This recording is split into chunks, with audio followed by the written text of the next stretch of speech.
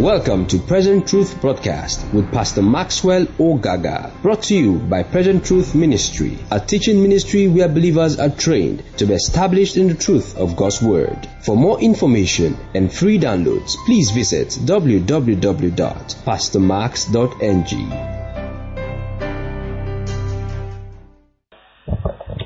Okay, so this evening we are going to look at the big question, and essentially we are speaking to men. So we're going to use the scriptures in that context, speaking to men.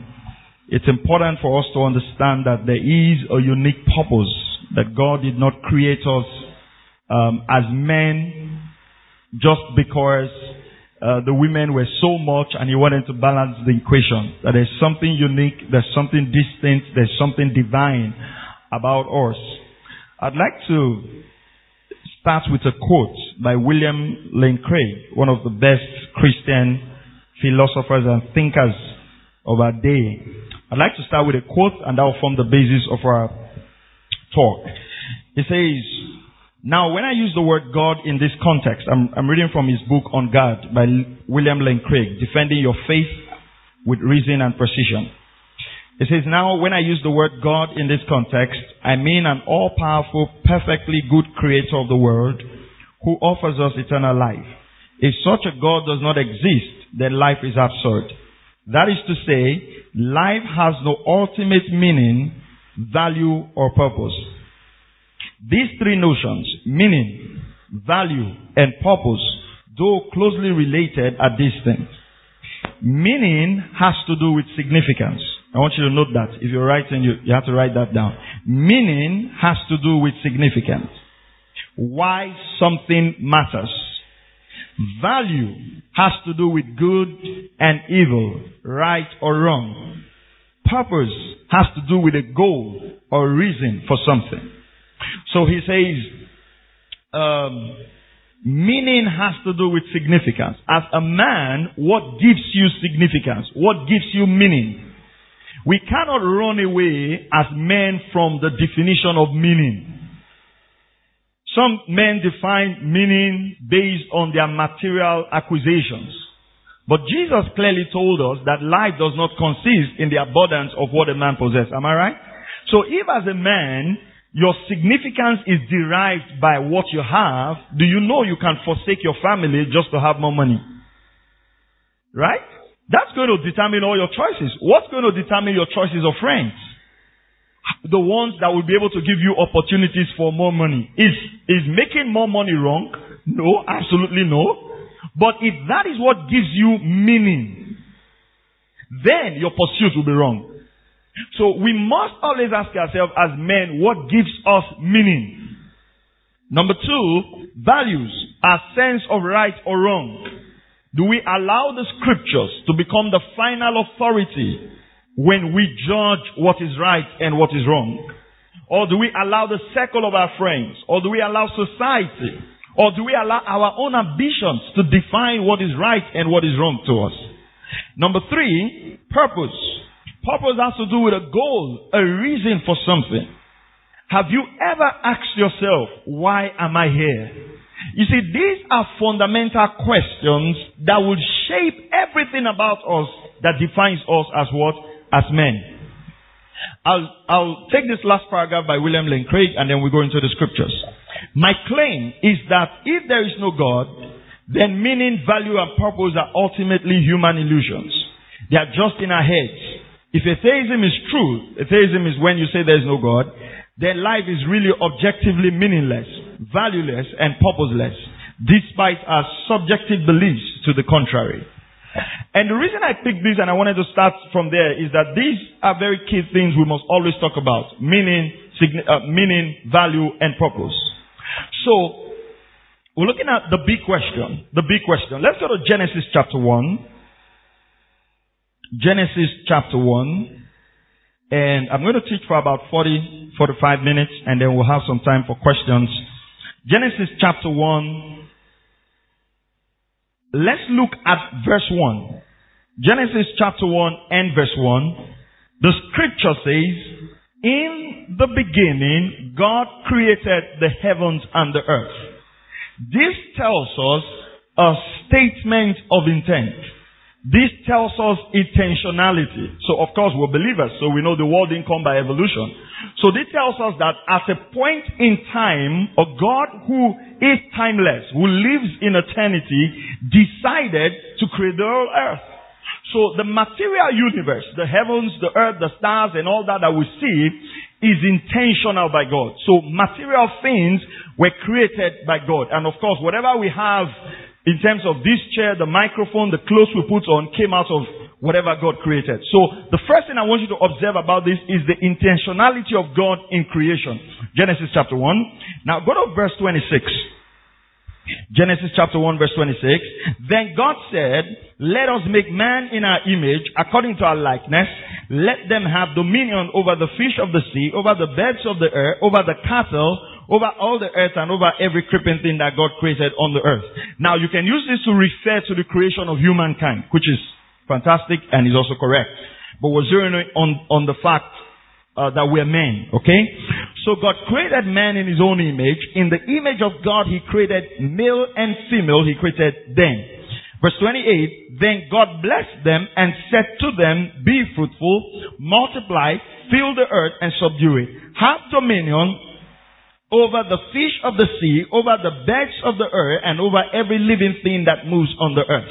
Now, if you study carefully the account of creation, you will find out that for instance, if you go to Genesis chapter 1 and you start reading, let's take an example. Verse 10, Genesis chapter 1 and verse 10, it says, and God called the dry land earth, and the gathering together of the waters he called seas.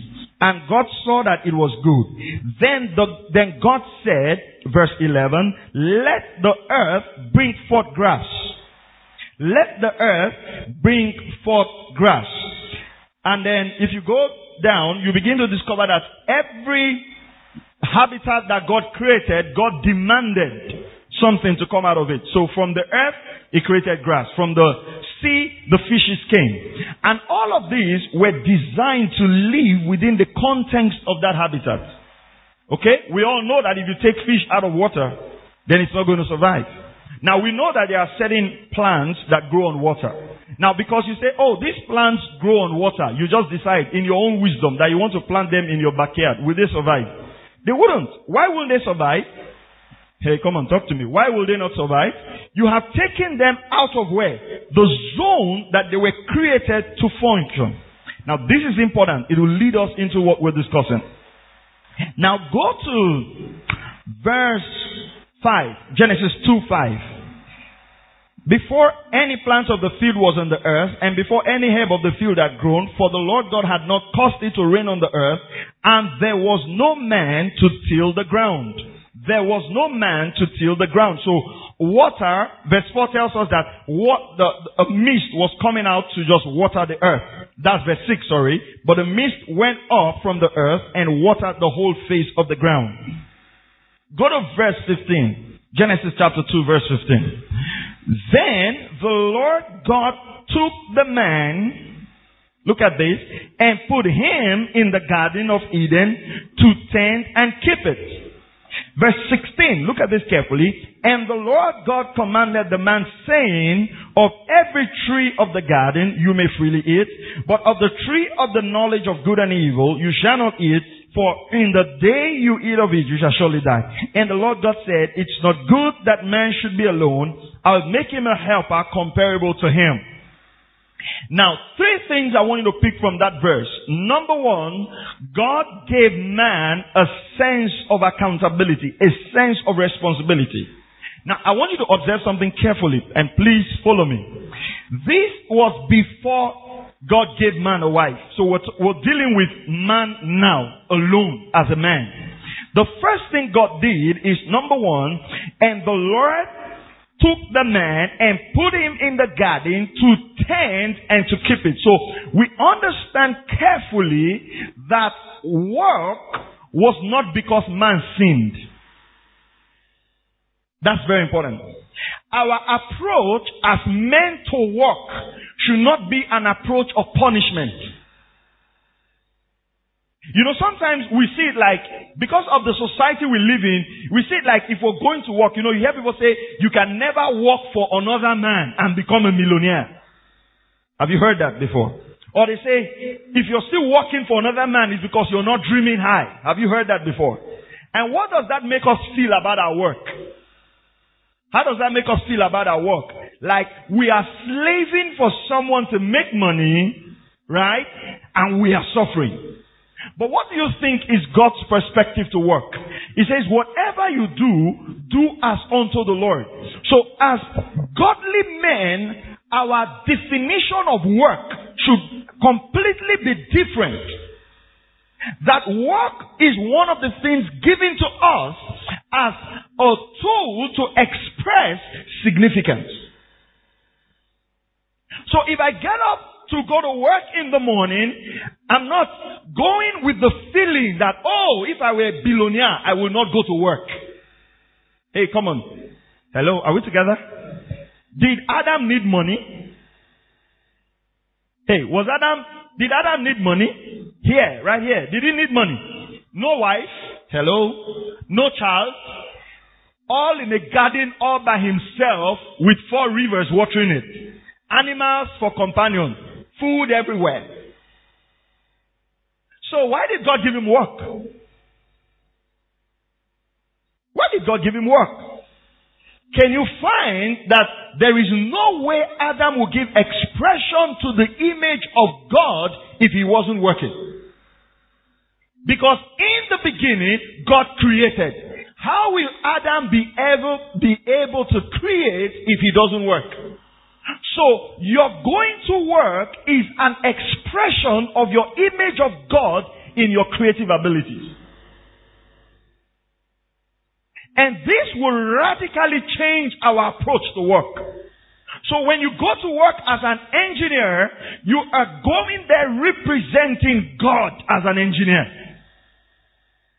That's why when people say, oh, I'm doing this work, the money is never enough. It is never about the money. Do we want to earn so much? Oh, absolutely. Can we make do with a few more $1 million? Absolutely. But work primarily was given to us as an expression of the creativity of God. How did we buy these chairs? Now we had plastic chairs before. How did we buy these chairs? Somebody went and expressed these chairs. How many of you know sometime in church, some time ago, we were using benches in church? Are you right? We're using benches in church. How many of you know this is more comfortable than benches? And how many of you know God wants us a bit comfortable? So what happened? That creative ability was locked up in people and they began to express it.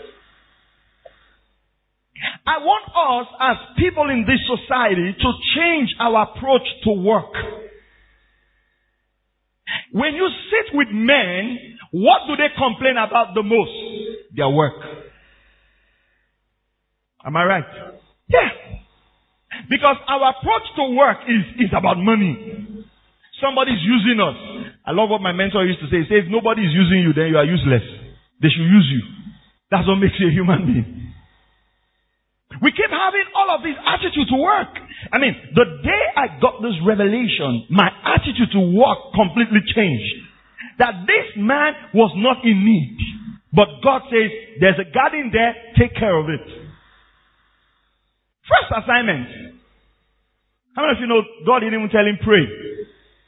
He just said, hey, go work. Okay. Number 2, look at this. And the Lord God commanded the man, saying, of every tree of the garden you may freely eat, but of the tree of the knowledge of good and evil you shall not eat, for in the day you eat of it you shall surely die. God gave him instructions and boundaries. That, I want you to write the word responsibility. God gave him a responsibility. I'll just say something here. The big question is the question of relationship. We're going to go there. The question of relationship and the question of responsibility. But what I have observed is that a lot of us take the question of responsibility a bit more serious than the question of relationship. But the question of responsibility comes because we have a relationship. And I'll show you. You understand as we go on. Let's go to the next verse. Verse 18. Then the Lord God said, it is not good that man should be alone. I'll make him a helper comparable to him. Do you know what this tells me right here? If a man is in relationship with God, and if he is functioning the way he should function, even the things he did not ask for, God will bring it to him. Do you know what the Bible tells us about the blessings in Deuteronomy 28? It says they will come and overtake you. Was Adam praying for a wife? Hello? Was Adam praying for a wife? No. Who said Adam needed a wife? God. The Bible says our Heavenly Father knows what we need. Sometimes we leave the things that God is giving to us and we're just asking for things and asking for things and asking for things. But I can tell you this without a shadow of a doubt, that if a man knows how to walk in relationship with God, some of the things you never even know that you need, God will bring them to you. But let's now begin to progress to the point where God asked Adam the question. In Genesis chapter 3, and verse, you know what happened? Eve went fellowship with Adam. The scripture says that Satan beguiled her mind, dealt with her on her mind, so she went fellowship with Adam. Now, I'm not going to go through the theological discourse whether they ate apple. I don't know what it is, but I don't know. So that's not my topic. Say, Pastor, I really want to find out. I've been confused about this thing. You just keep your confusion. At least it's been there for the last 15 years. It can survive one more year. You keep it in next year. Genesis 3 now, verse 7. Verse 6 says, so when the woman saw that the tree was good for food, and it was pleasant to the eyes, and a tree desirable to make one wise, she took of its fruit and ate. She also gave to her husband with her, and he ate. With her, and he ate. Then the eyes of both of them were opened, and they knew that they were naked, and they sewed fig leaves together and made themselves coverings. Okay, but if you backtrack a bit, do you remember in verse 19 and verse 20, God brought all the animals for Adam to name. Alright? Fantastic exercise. God brought all the animals and says, give them names. That was great. So you know what?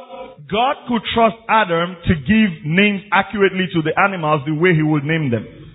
How did God trust Adam this way? Because relationship. Relationship. Are you full? If I give birth to a baby now, or I did something, I say, hey, I want you to name the baby. You know, that's a privilege. Because if you decide to call the baby Camel, what am I going to do? But I trust that not only do you have the good intention, you know what names I would like. So we can see in the life of Adam that primarily there was a very strong relationship. Let's go on. Verse what are we? Verse 7. Then the eyes of both of them were opened, and they knew that they were naked, and they sewed fig trees together and made themselves coverings. And they heard the sound of the Lord God walking in the garden in the cool of the day. Now, if they heard the sound of the Lord in the evening, it means, or in the cool of the day, the scripture says, it means that it is something they were used to. Right? Let's think. I want us to think. Right? If I heard my brother call me and calls my name, or I heard his footstep, and I say, oh, that's my brother, it means that it's not the first time I'm hearing the footstep. Am I right? So that means they have been having these conversations and this relationship with God. Okay. Now, go on. It says, and Adam and his wife hid themselves from the presence of the Lord God among the trees of the garden. So, why did they hide? This was the same Adam that God was giving instructions.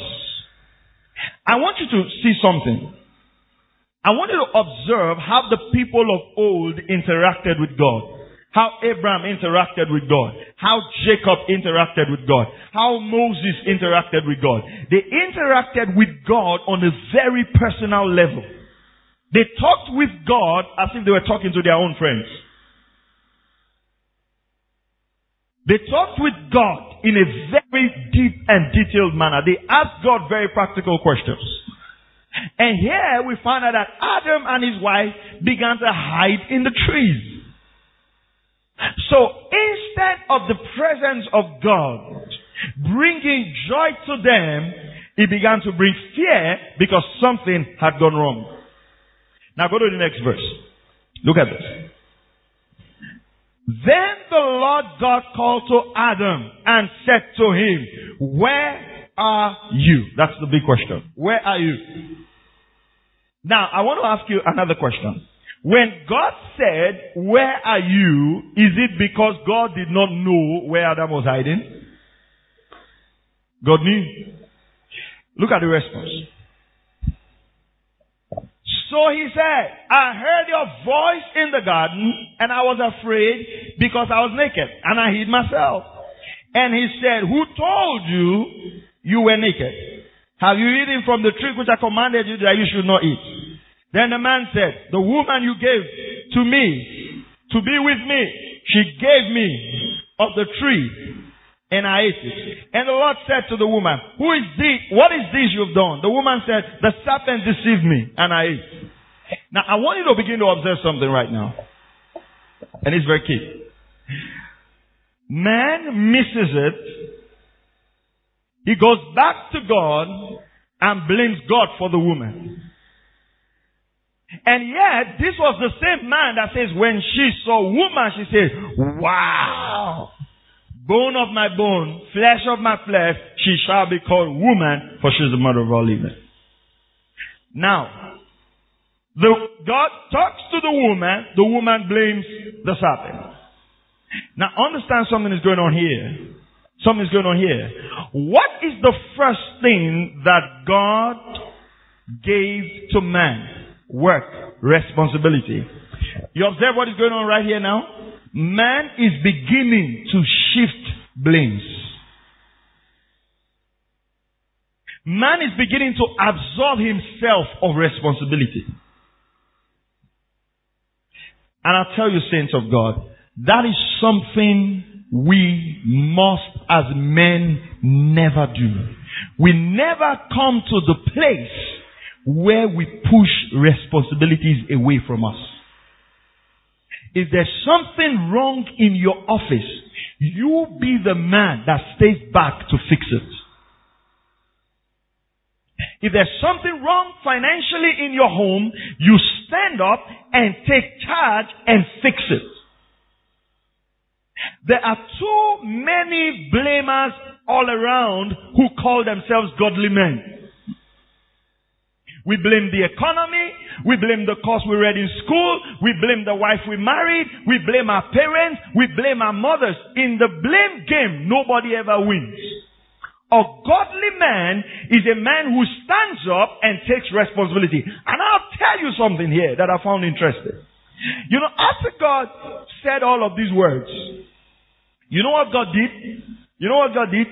Very interesting. He drove Adam and the wife out of the garden. Do you know why? Do you know why God drove Adam and the wife out of the garden?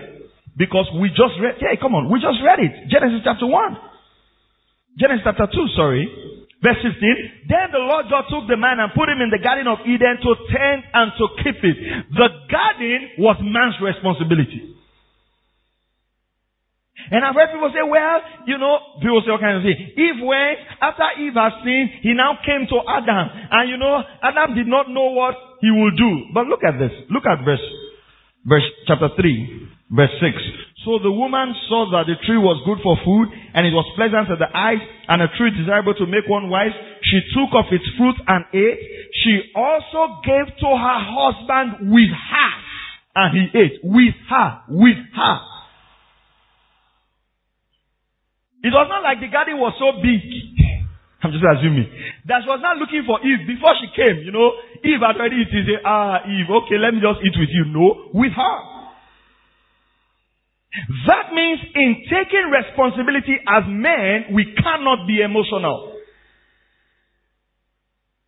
There are decisions you have to stand your ground and say, this is what works. This is what the Word of God says. This is what we're going to do in this house. Responsibility is big business to God.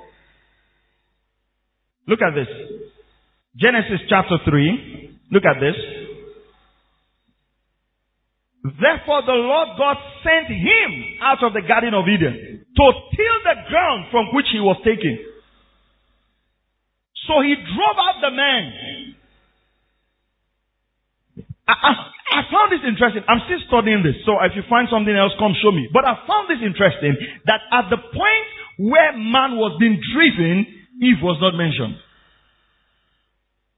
So, hey guys, are you following me? I need you to take, I wish we had more people here tonight, but I need you to take this seriously. I believe that this is a word of God that will help you. We found God giving man charge of the garden. And God giving man a woman, a helper. The helper messes up, and when God was about to drive man out of the garden, he didn't even talk about Eve. Let's read it again. Let's read it again. Genesis 3:23. Therefore the Lord God sent him out of the Garden of Eden to till the ground for which he was taken. So he drove out the man, and he placed cherubim at the east. So he drove out the man, and he placed cherubim at the east of the Garden of Eden. He drove out the man. He drove out the man. And funny enough, I'll read this again. Let's go back to that verse again. Verse 23, please. Verse 23. Look at this again. Therefore the Lord God sent him out of the Garden of Eden to till the ground from which he was taken off. Now, when he tilled the ground, you observe what happened. God did not even say, because I have driven you out, stop working. Hello? Within the context of God's original creation, work. Now that there's a curse on the ground, still go back and work. So work has always been God's intention.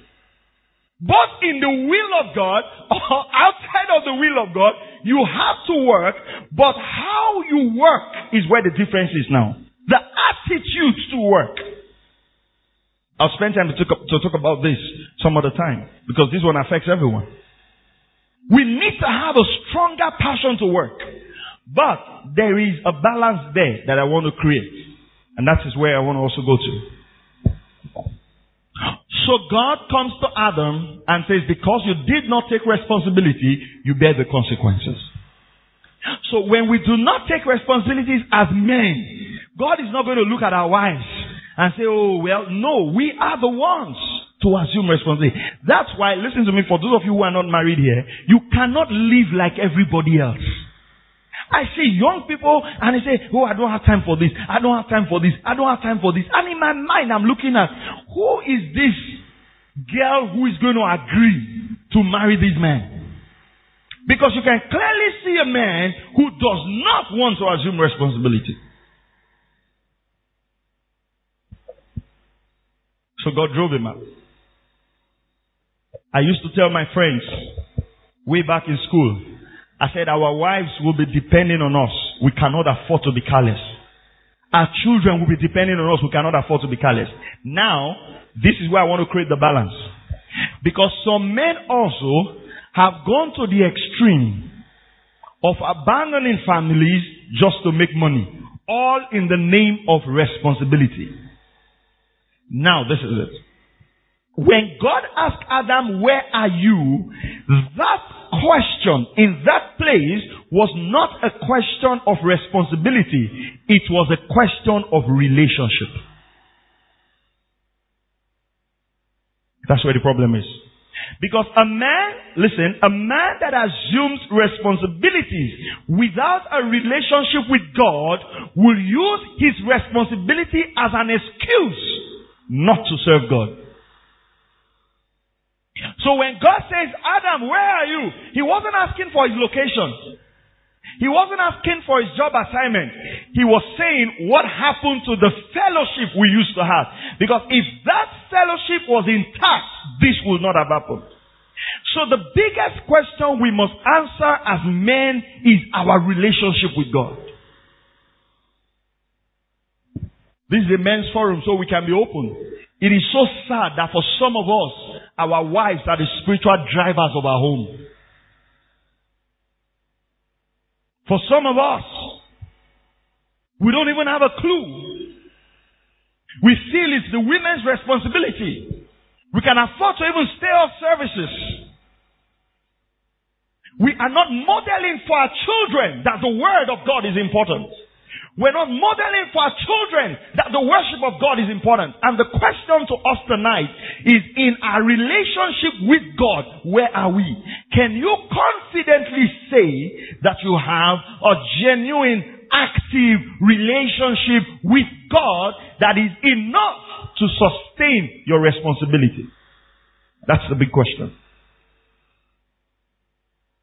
I'll show you something. In Proverbs 20 verse 27, it says, the spirit of man is the candle of the Lord. The spirit of man. That is where God interacts with man. God is not impressed by how much you make. That's between you and your family and the people you want to give. What is God impressed about? The quality of your spirit. So we have three classes of men. The first class of men, they go about their responsibility so strong at the expense of their relationship. Some will even sacrifice family for money. Some will sacrifice friends for money. Some will sacrifice the worship of God for money. Number two, we have those who will not assume responsibility. Their relationship with God is zero. Their sense of responsibility is zero. Number three, we have those who have a relationship with God and they have a sense of responsibility. That is the new definition of who a man is in Christ. Your relationship with God is intact and you are up to your responsibility. You might be out of job, you might not have a job, the money coming in might be very little for you, but you have to be responsible. Are you following what I'm saying? You cannot lay back. You have to be. You have to step out there. You have to make something happen. You have to trust God. You have to pray. You have to be an example to your children of the faith in God, even when things are not going well. Let me show you something. Go to Genesis chapter 18 verse 19. This is going to be very short and I'm sure instructive. Then I would like us to interact, to ask a few questions. And then probably we can see how the Lord leads us from there. Genesis chapter 18 and verse 19. Are you learning something? Okay. Genesis chapter 18 and verse 19. Look at this. It talked about Abraham, verse 18. Since Abraham shall surely become a great and a mighty nation, and all the nations of the earth shall be blessed by him. For I have known him. I want you to observe the word, known him. That means God was not talking, or God did not say, for I know him. Hello? Known. What does that imply? If I say, I have known Brother Matthew, I have known Brother John, what am I saying? Hey guys, come on, talk to me. What am I saying? There's a long-term relationship. Right?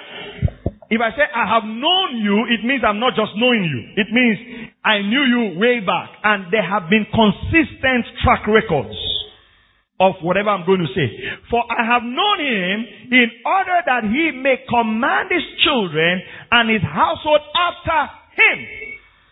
Please, I want you to observe these words. Don't take them lightly. Like I said, always read the scriptures with details. That they keep the way of the Lord.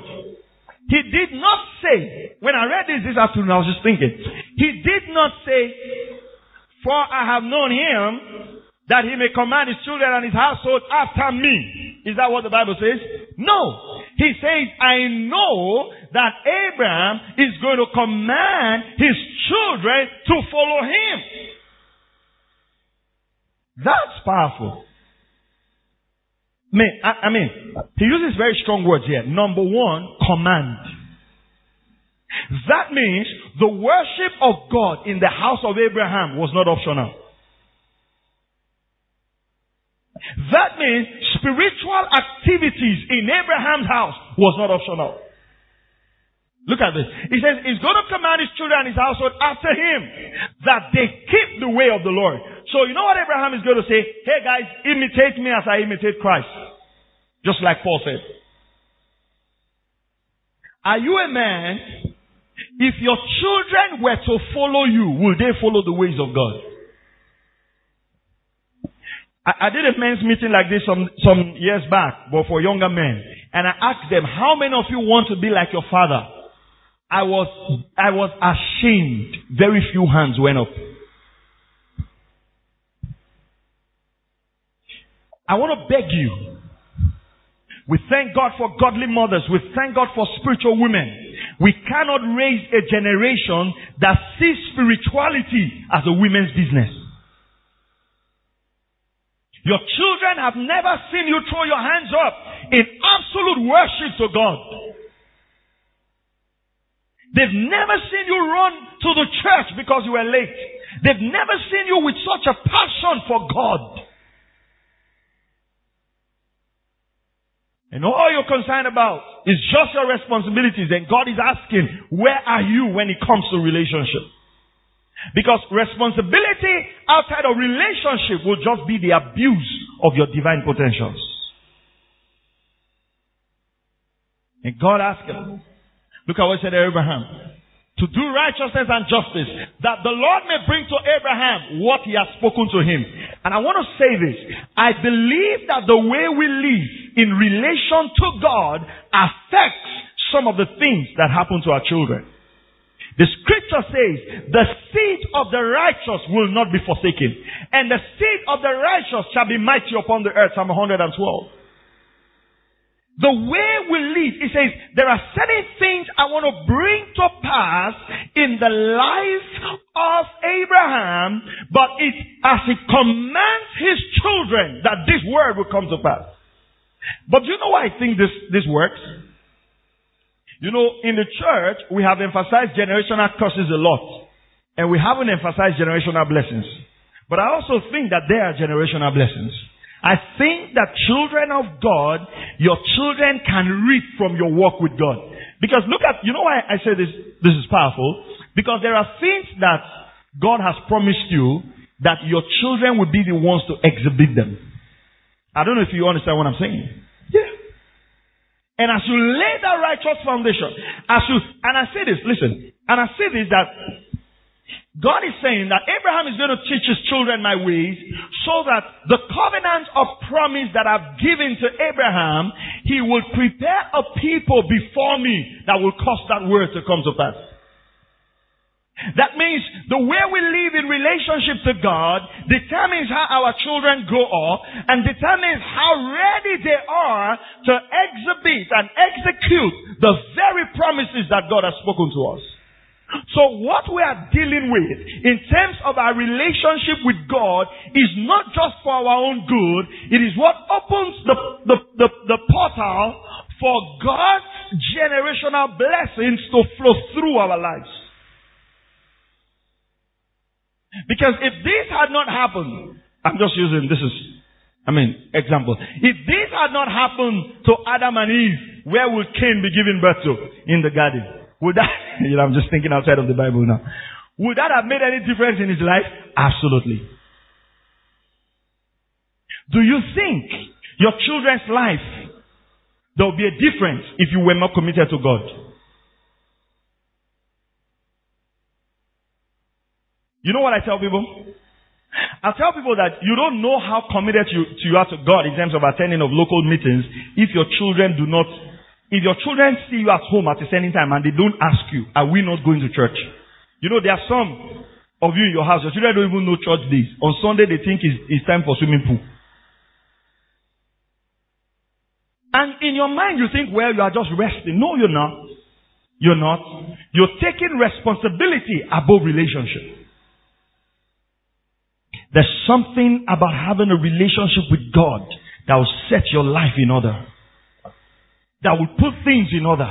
There's no crisis you will not be able to overcome if your relationship with God is intact. I want to pause to say this before I continue. I want to pause to say this. There's an alarming statistics going on. And I want us to watch it carefully. We see a lot of women taking more responsibility for homes than men. There'll be a training course going on. You see more women going for trainings, going for self-improvement courses, going for development of themselves than men. We must not be comfortable with that.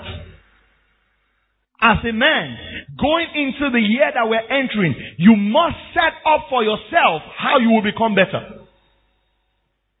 I was discussing with my wife yesterday night, and she was telling me, because I was telling someone, I was reviewing my finances this year, and I discovered that I didn't make very wise decisions with the money that came into my hands. So I said, what? So I saw an online course on finance, about maybe 20,000 or so. So I paid for it 3 days. I'm learning a couple of things, and I knew I needed to improve something around my writing, so I paid for a course on punctuation and all that. And maybe about 4 or 5 courses that I'm currently doing. And so my wife was asking me that, how are you going to cope with all of this? I said, it is better I put the stress on myself to improve myself now than get into next year with the same level of ignorance. You must look at yourself as a man and say, what do I need to learn? I'm not managing my money well. I'm indebted. I'm not managing the relationship with my wife well. I'm not managing the relationship with my children well. I'm not managing the relationship with my mentors well. What do I need to do to get that adjustment to become a better man? Not just because of what my wife would say. Right? But because in the beginning, God created me with a sense of responsibility. We always talk about the Proverbs 31 woman. I think it's time to also look for the Proverbs 31 man. A man that is godly. A man that is hardworking. A man that, understands that he's here on assignment and understands the true meaning of the true understanding of meaning, value, and purpose. 2 more scriptures and then we can begin to wrap up. David said something, Psalm 17 verse 15. Are you learning something this evening? Alright. Psalm 17 verse 15. David said something. He said, as for me, I will see your face in righteousness. I shall be satisfied when I wake up in your likeness, or when I awake in your likeness. I want you to see something here about what gives David satisfaction. When I awake in your likeness. That David's ultimate satisfaction is his walk with God. Remember, created man in his image and likeness. That's what should give you satisfaction. Your walk with God. Your walk with God. This idea of encouraging us to serve God, I don't know what the problem really is. Many years ago I asked a man, I said, you've not been very consistent in church. And you know what he told me? He said, will the church put food on my table? I said, no, sir. Sorry, sir. I won't put food on your table. There's something about our relationship with God, brothers, that we must get together. You remember in Joshua chapter 24 verse 15 what Joshua said? He says, as for me and my house, we will serve the Lord. He didn't ask the wife what the wife thought. He didn't say, honey, are you sure we're going to serve the Lord? He didn't say, children, are you going to serve the Lord? Don't make serving God an optional thing for your household. Are you hearing what I'm saying? It's not optional. I don't feel like, no, you don't. It's not your feeling. Even the day you don't feel like is the day you will do it. Because this is not feeling. This is something we're building for the days ahead. Sometimes, and I want to encourage you, sometimes we give, last week, myself and my family, we gave something to a ministry that has been the highest we've ever given in our life. I had to call my wife, call the children together, we prayed over it, we gave as a family. That's the way we have to train our children. That this thing is a walk. Are you following what I'm saying? This is not just enough. It's not something to satisfy our social conscience on Sunday. This is what gives us meaning when we are weak in His righteousness, our relationship with God. I'd like to close by reading Luke chapter 10 verse 40. Luke chapter 10 verse 40. I promised you I'm going to close by 6:30, so I want us to have like a couple of minutes for questions and answers. Luke chapter 10 verse 40. Luke 10 verse 40. Luke 10 verse 40. Whatever takes you away from the worship of God is aimed at your destruction. Because that's the key to your survival. That's the key to your overcoming. Luke chapter 10 and verse 40. Verse 38. Now it happened as they went that he entered a certain village, and a certain woman named Martha welcomed him into her house. And she had a sister called Mary, who also sat at Jesus' feet and heard his word. But Martha was distracted. I want you to observe this. That our sense of responsibility can also become our sense of distraction. Are you following what I'm saying? Because it might be possible, this is anti-scriptural assumption now. It might be possible that Adam was focused on taking care of the garden, that he wasn't paying attention to what Eve was doing. That means he paid attention to his responsibilities more than instructions. And that's what God was clarifying to us here. He says, Martha was distracted with much serving. And she approached him and said, Lord, do you not care that my sister has left me to serve alone? Therefore, tell her to help me. But look at verse 39. The scripture says, Mary sat at Jesus' feet and heard his word. That doesn't look like a big thing. Now, let's read this now. And Jesus answered and said to her, Martha, Martha, you are worried and troubled about many things. Verse 42. But one thing is needed. Let me pause there. I really want to explain this verse. Let me pause there.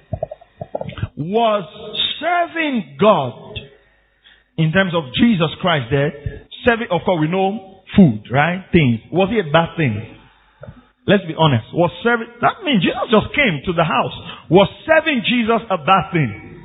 What Martha was doing, was it a bad thing? Okay.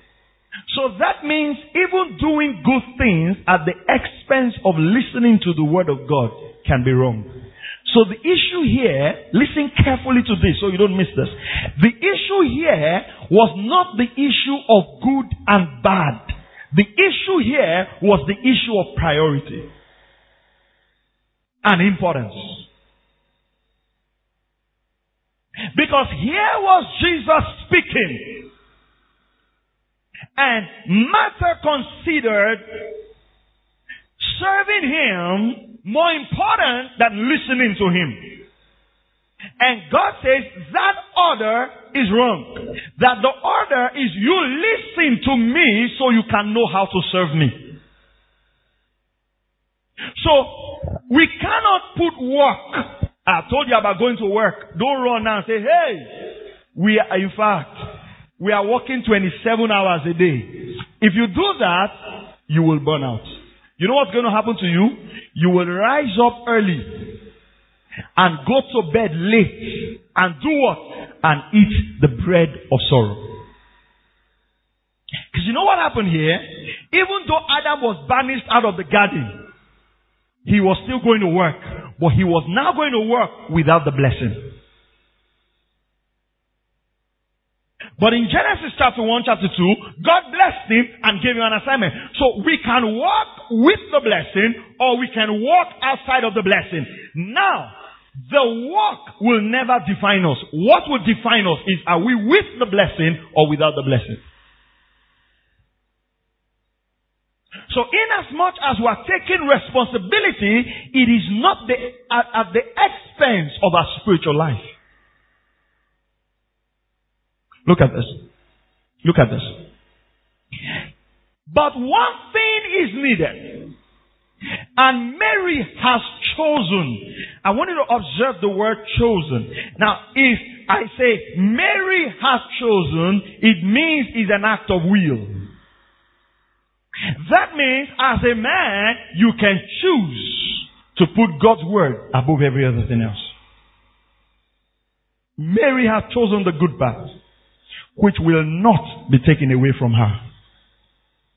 Saints, isn't it amazing that even God says, hey, I can't stop Mary from listening to me to go serve me.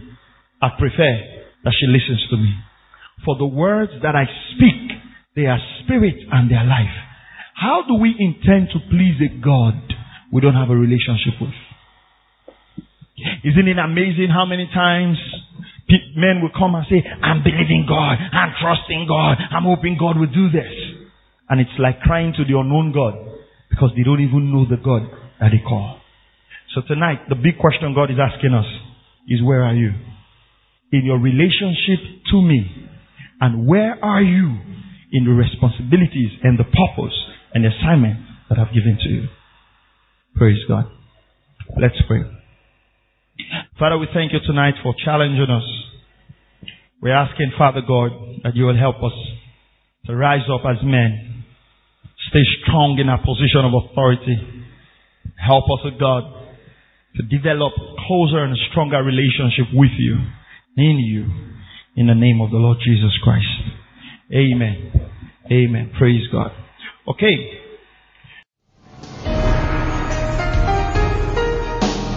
Thank you for listening to Present Truth Broadcast with Pastor Maxwell Ogaga. For more information and free downloads, please visit www.pastormax.ng. We would also like to hear from you. Send us an email, info@pastormax.ng, or call 0805-888-7575. God bless you.